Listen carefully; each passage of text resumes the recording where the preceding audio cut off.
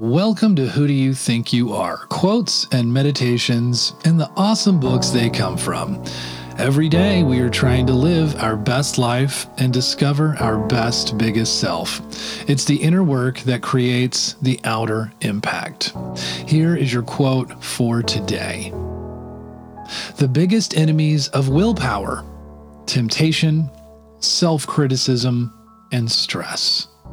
These three skills, self-awareness, self-care, and remembering what matters most, are the foundation for self-control. Why do I love this quote? We clearly live with the first three enemies more than we do with the latter three. This quote is helpful in just laying bare the foundations of what you need to ground yourself. Often, part of transformation isn't about taking big, bold leaps.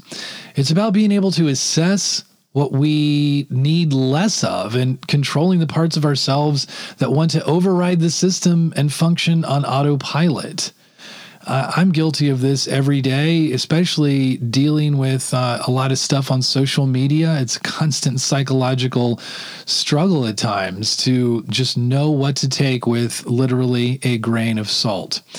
The three skills for self-control, however, are all about processes, and we need to be reminded of them frequently, unless you're a very special, skilled human being in this.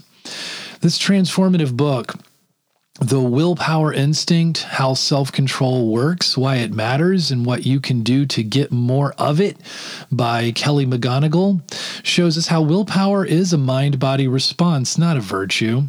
It is a biological function that can be improved through mindfulness, exercise, nutrition, and sleep.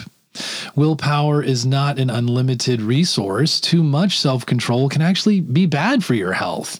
Temptation and stress hijack the brain's systems of self-control, and that the brain can be trained for greater willpower. Willpower is centered in a specific region of the brain within the prefrontal cortex.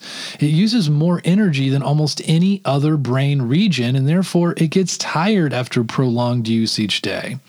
It's also like a muscle in that training it through specific meditations and breathing exercises increases its strength and endurance. Interestingly, over time, it is paradoxically far easier to resist temptations if you don't try to repress them, but instead actually focus on them. Many studies have proven this counterintuitive finding. Here are your questions for meditation today.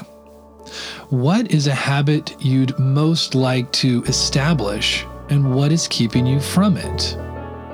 By contrast, what is a habit you'd most like to stop, and what is keeping you from it?